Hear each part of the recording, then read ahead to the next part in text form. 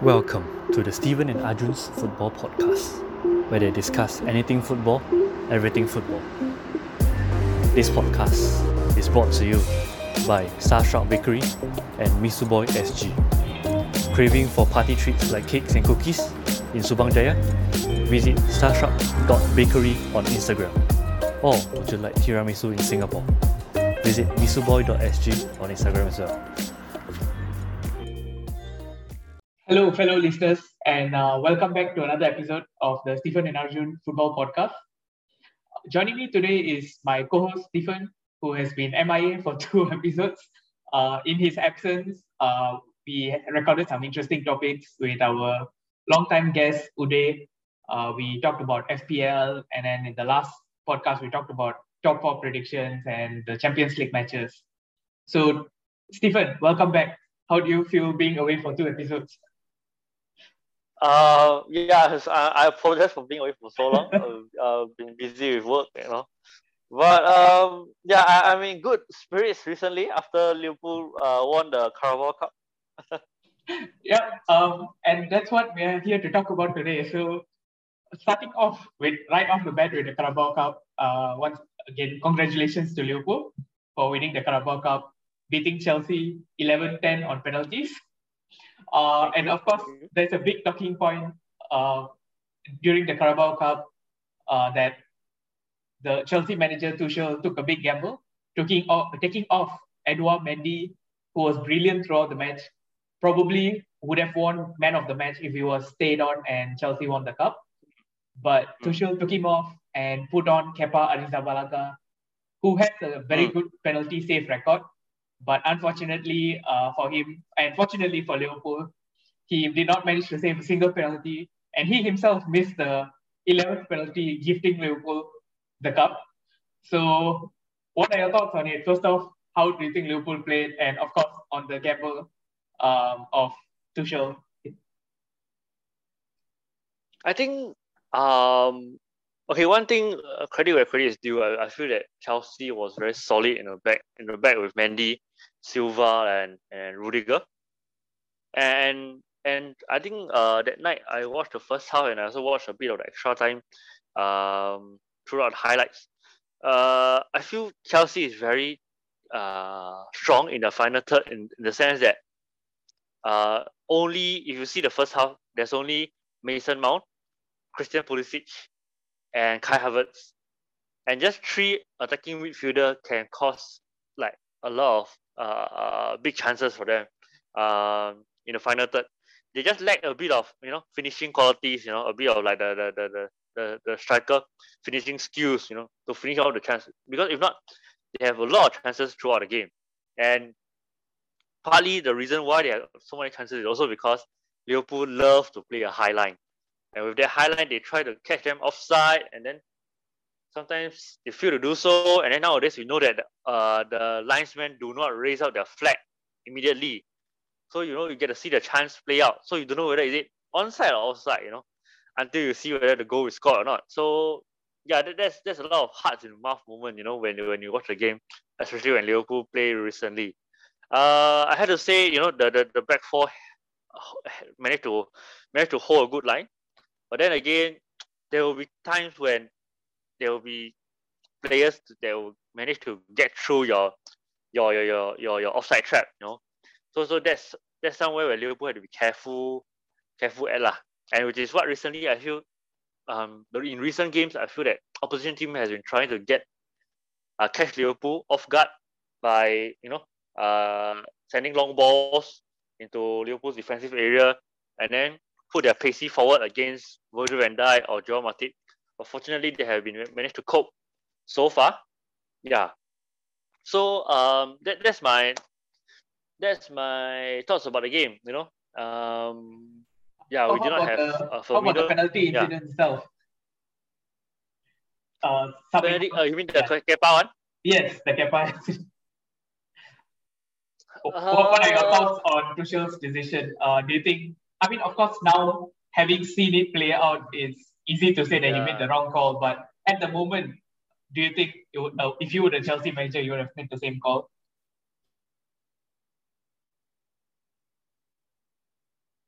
okay, if being a Liverpool fan, seeing that the opposition manager is subbing on a goalkeeper on the 120th minute, I would feel a bit of how to say, I would doubt myself a bit, and doubt the Liverpool's ability a bit, and then also like questioning, has Chelsea prepared for this? Were they expecting that we were going to go for a penalty shootout, and then hence I would expect Kepa to be much more prepared and about where our players are going to place their penalty. You see, because it means they have prepared for this penalty shootout happening. But then again, you see, sorry, in the match, Kepa failed to save any one of the penalties. You see, yeah, and so that's from the Liverpool's fan point of view. If I'm a Chelsea manager, and we planned this beforehand, but seeing Mendy making save after save, I think he was, like what I said, he was a man of the match over the normal time. You see, and if Chelsea had won, he would have been a man of the match, I feel, instead of Virgil van Dijk. And him being confirmed on that day, I would have changed my decision and give it to Mendy. Partly also because I feel during when you're playing against when you're playing a penalty shootout, it's better to have a goalkeeper that has a longer reach, longer arms, longer legs.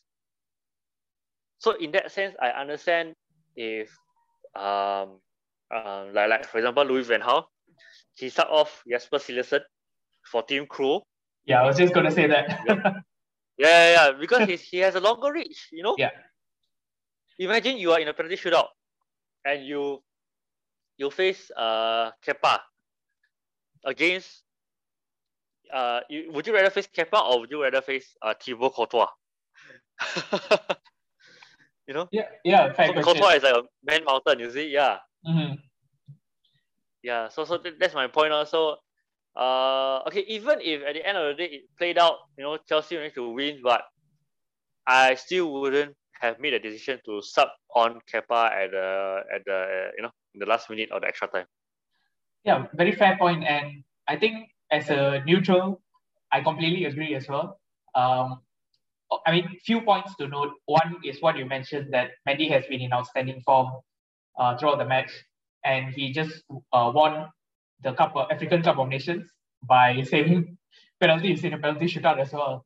And so I would have stuck with him through the penalty shootout. I would have placed my trust in him.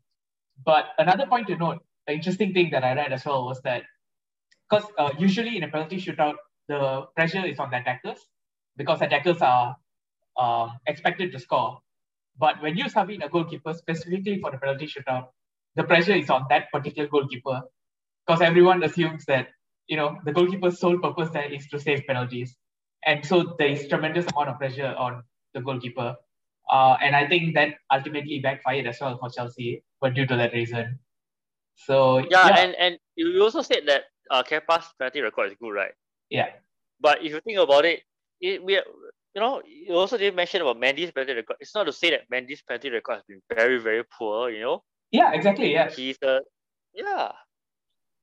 It's just that they wanted to be a bit greedy, I guess, or just wanted to stick to a pre-plan.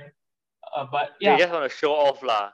Yeah. And also, like, I don't know whether you watched the penalty shootout, and I don't know whether you saw Kepa's antic throughout the shootout. It was I really like Virgil van Dijk's penalty. Yeah. Did you see that he purposely stand to the left hand side for some reason? And Van Dijk shot to that side. Yeah. It was really good penalty. And it was I feel it was so dumb. Like, okay, I know you're trying to play mind games, but what if Van Dijk really shoot to the right hand side? You can't even reach there. Yeah. You can't even reach there. Yeah. So I feel he's a bit too cocky for his own good. I guess maybe in a sense it was the pressure as well. So he felt like he had to do something, put on a show. He had with the limited time he had. So and then he was time wasting, pulling out his socks, trying to intimidate the opposition. Yeah. Right, yeah. I mean, we spoke about Liverpool's Carabao Cup win, and with this one trophy in the bag, for Liverpool this season.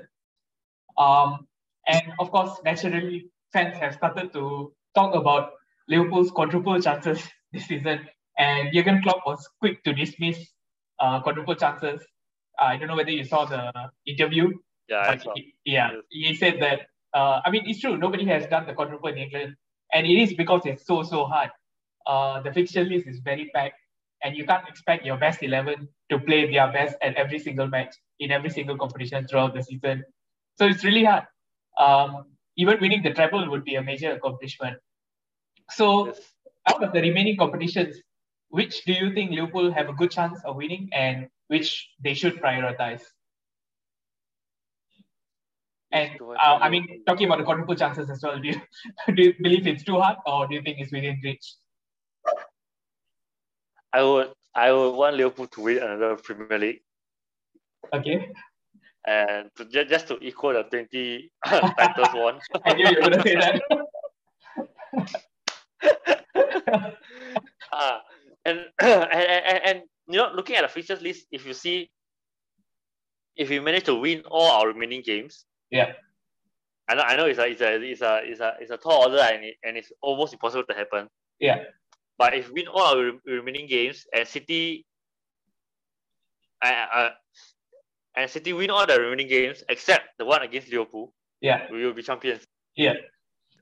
Yeah. So I would say the fate is in our hands, or the title destiny is in our hands.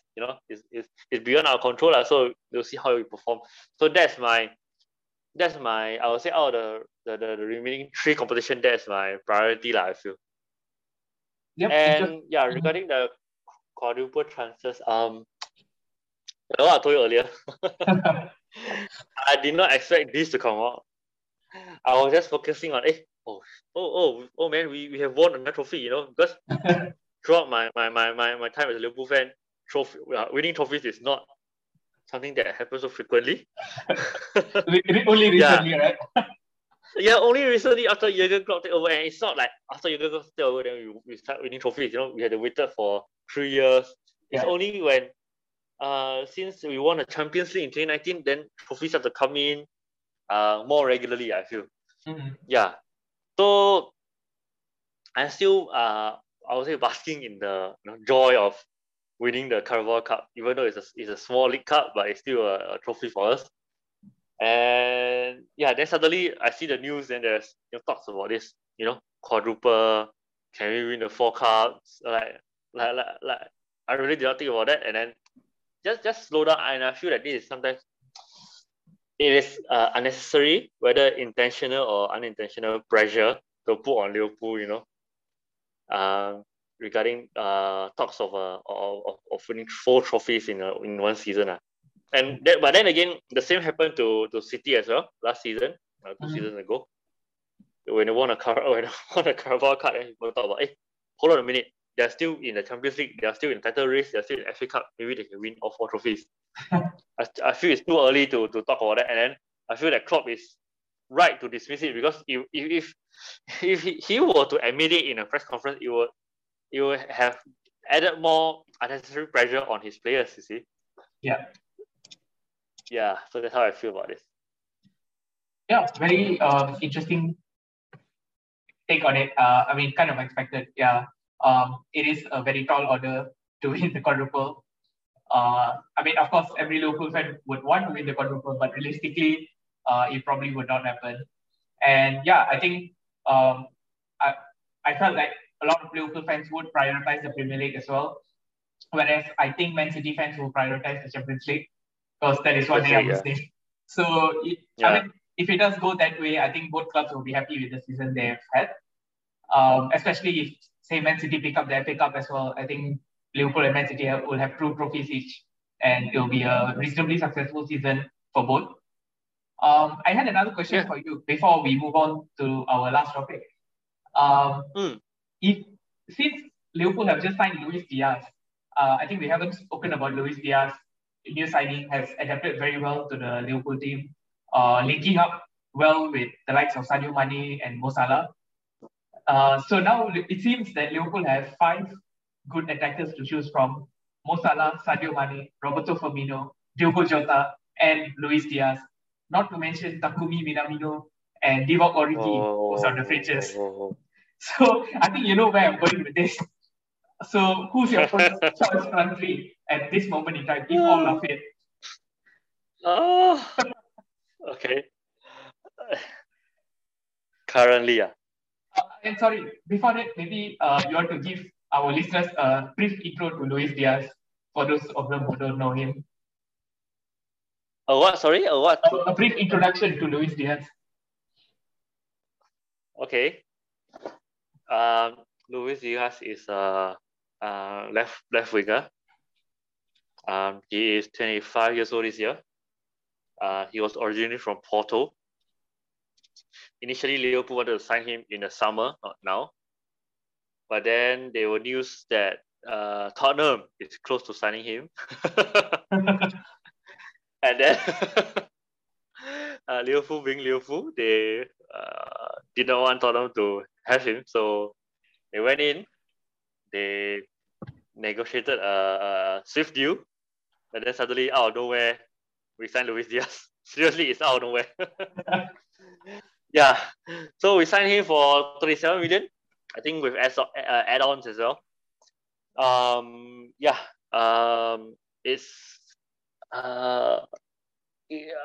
as a Liverpool fan, I feel excited that he's joining us. Like finally, we have a backup for Mino. We have a backup now. Finally, we have a backup for Mane. And yeah, he made his debut against Cardiff in the FA Cup. He was brilliant. Like, he was swift. He was fast. He is still fast.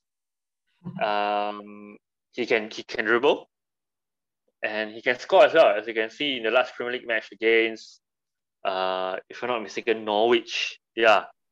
So, of course, there are still other aspects of our games that he can improve on.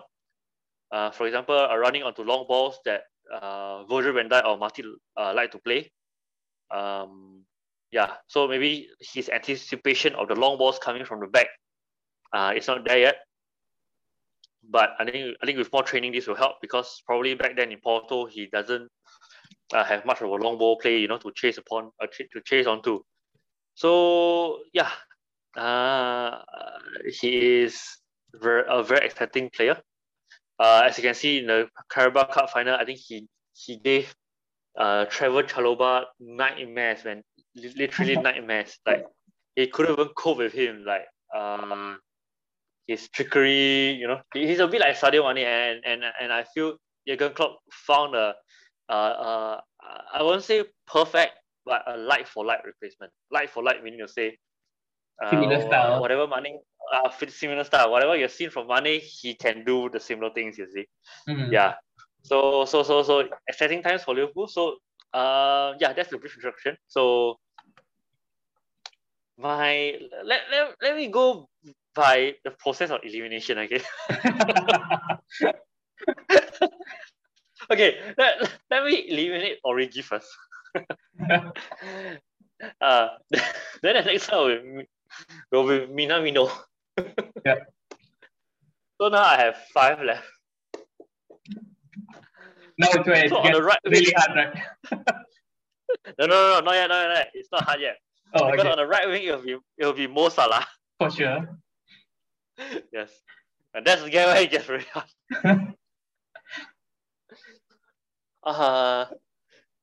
Currently, Yeah.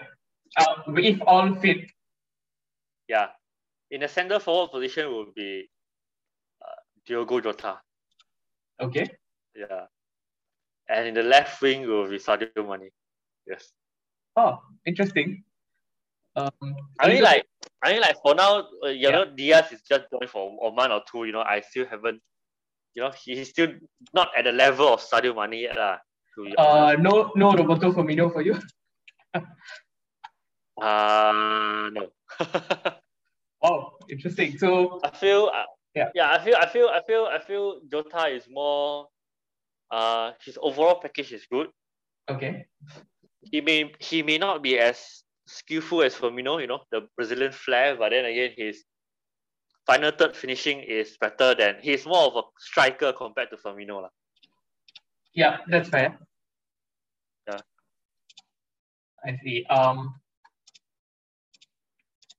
Okay. That was a bit surprising because I didn't expect you to Right.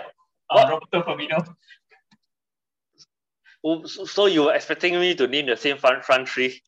Yeah, actually. Okay. But okay, yeah, that's fair. I think Diogo Jota has been playing really, really well and providing something that Liverpool did not get from Firmino, like a different kind of center forward, like what you mentioned. And he has also been able to bring the best out of Mo Salah and Sadio Mane as well. Yeah, I feel they can complement each other well, and yeah. Okay. So then we spoke about Liverpool and their potential quadruple chances, and it won't be complete without talking about the other side of Merseyside, who is not doing too well, relegation threatened, and that is none other than Everton. It's been quite weird in a sense to see Everton's downfall. They do have a pretty good squad, so it is a bit odd to see them in this position, threatened with relegation. So, what are your thoughts on Everton's downfall? Do you think Rafa Benitez wasn't good enough, or you think the board didn't back him enough? What do you think went wrong at Everton? I think the problem at Everton was I feel it's just bad management altogether, lah. I feel they are employing how should I put it, less and less experienced manager from you usually go from strength to strength, Yeah. But whereas you see their your manager history, they go from Ancelotti to Benitez to Frank Lampard, So I feel it's bad management from the top, you see, because if you don't back the manager, they will leave, stuff like that. And I feel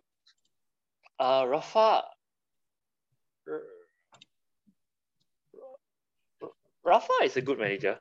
I don't feel that I don't think that he is he will I don't think he's somebody who is that bad that can lead Everton into being relegated lah.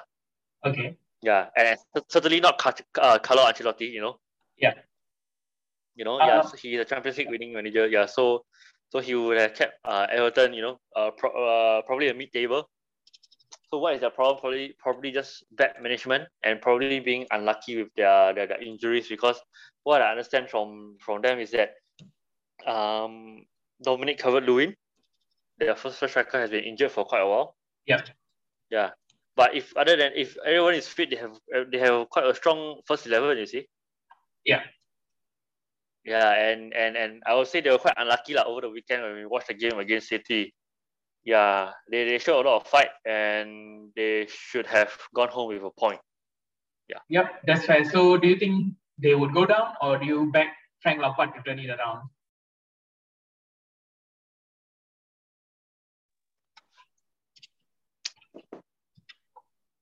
In an ideal situation, I would want them to go down. Of course. So that not like okay rivals, and then you want them to go down, and then like yeah. I was hoping you can sign players like Anthony Gordon. I don't know whether you see him play before. Yeah, he's pretty good. Yeah, he's pretty good, right? Yeah. Yes. So hopefully they go to the championship, and then we manage to get Anthony Gordon from there. Because why I ask is because Everton's remaining fixtures are not that easy as well. They face Spurs, Wolves. They still have the likes of West Ham, Man United, Liverpool, Chelsea, Leicester, Arsenal. Yeah. They have a lot of tough matches coming up, so it's looking quite tough for Frank Lampard to keep them up. Yeah, but I feel that the style of play of Frank is probably more attractive and more expensive compared to the one directed by Benitez. Yep. But Benitez deliver result. That's the main thing. He's like Jose Mourinho. Yeah. So we shall see how it goes lah. Okay, and you mentioned Everton's penalty incident against Man City as well.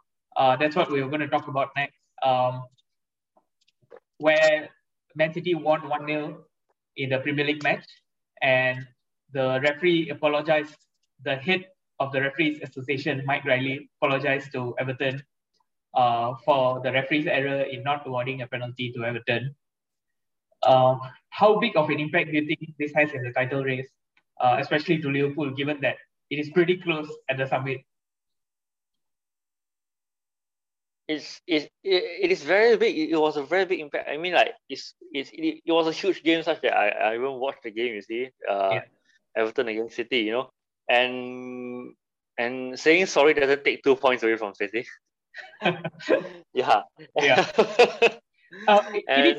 It is surprising to me that after so many seasons, they have not found a way to fix these mistakes after the game. Like, okay, you made the mistake, and then you realize it was a mistake. Like what you mentioned, saying sorry doesn't fix it. There has to be another way to fix it. I mean, I'm not saying I have the answer, but there has to be a better way to fix it rather than just saying sorry. Probably introducing a panel of VAR. I don't know. Instead of just one referee. Yeah, probably. I don't know what in was the age of VAR, we are still getting such obvious decisions wrong. You get to review the incident. It's quite ridiculous. It's quite ridiculous. It's very ridiculous. Like it was it was obviously a clear and obvious error by the on-field referee. Yeah. So VAR should and can intervene. Yes. You cannot say that, oh, sorry, I think the referee did not make a clear and obvious error, so I can let allow the play to go on. It's an obvious error. It was So just more information to add to this incident. That I don't know whether you read about it, but the rule they referenced was that it hit the player's sleeve and not. Yes, I saw that. Yeah. Yeah, and which is why a penalty was not awarded. If this is true, I think this brings more room for players to exploit the rule. What stops players from wearing a slightly longer sleeve and handballing it on wearing longer sleeve? Yes. Yeah. So it maybe it's time to revisit the rules as well. You know. And I have another question. Yeah. I did not know that ball onto sleeve is not handball. Yeah. See, these are kind of very weird rules that we just find out through these sort of incidents. I don't know. There was one of the matches recently where it was a Premier League match. I forgot against who. The goalkeeper was off, and a player was caught offside, even though there was a defender ahead of him, because the rule actually states that 2 opposing players has to be ahead of you, not just one. So that was another rule that honestly I did not know about. I always thought it was just one player, and I didn't even think about the goalkeeper. So we learn this kind of rules only through odd, peculiar incidents like this. But I'm quite sure that this rule is false. It's wrong. I don't think. I think they just made up something to try to cover what the mistake they have made. Yeah, highly possible. Because this information came after the game. Yeah. Then I feel that they were attempting to cover up, but then it got so big so quickly that they had to apologize for it. I feel. Yeah, I agree. Yeah. So any last thoughts on any of the topics? The referee has to buck up. I feel the refereeing standard has been quite poor. Not only City, I feel Liverpool has been getting a few advantageous decision recently as well lah. Yeah. So if City won the titles fair and square, then fair play. But if they win it and then if eventually Liverpool lose out on the title by 1 point, and then we look back at this incident where Rodri, you can see that he was moving his arm or his sleeve towards the ball, even though it's bouncing from the floor. You know, it is still handball. Handball is still handball. Yeah. Correct. Yeah. So yeah, it's disappointing, but hopefully things can get better soon.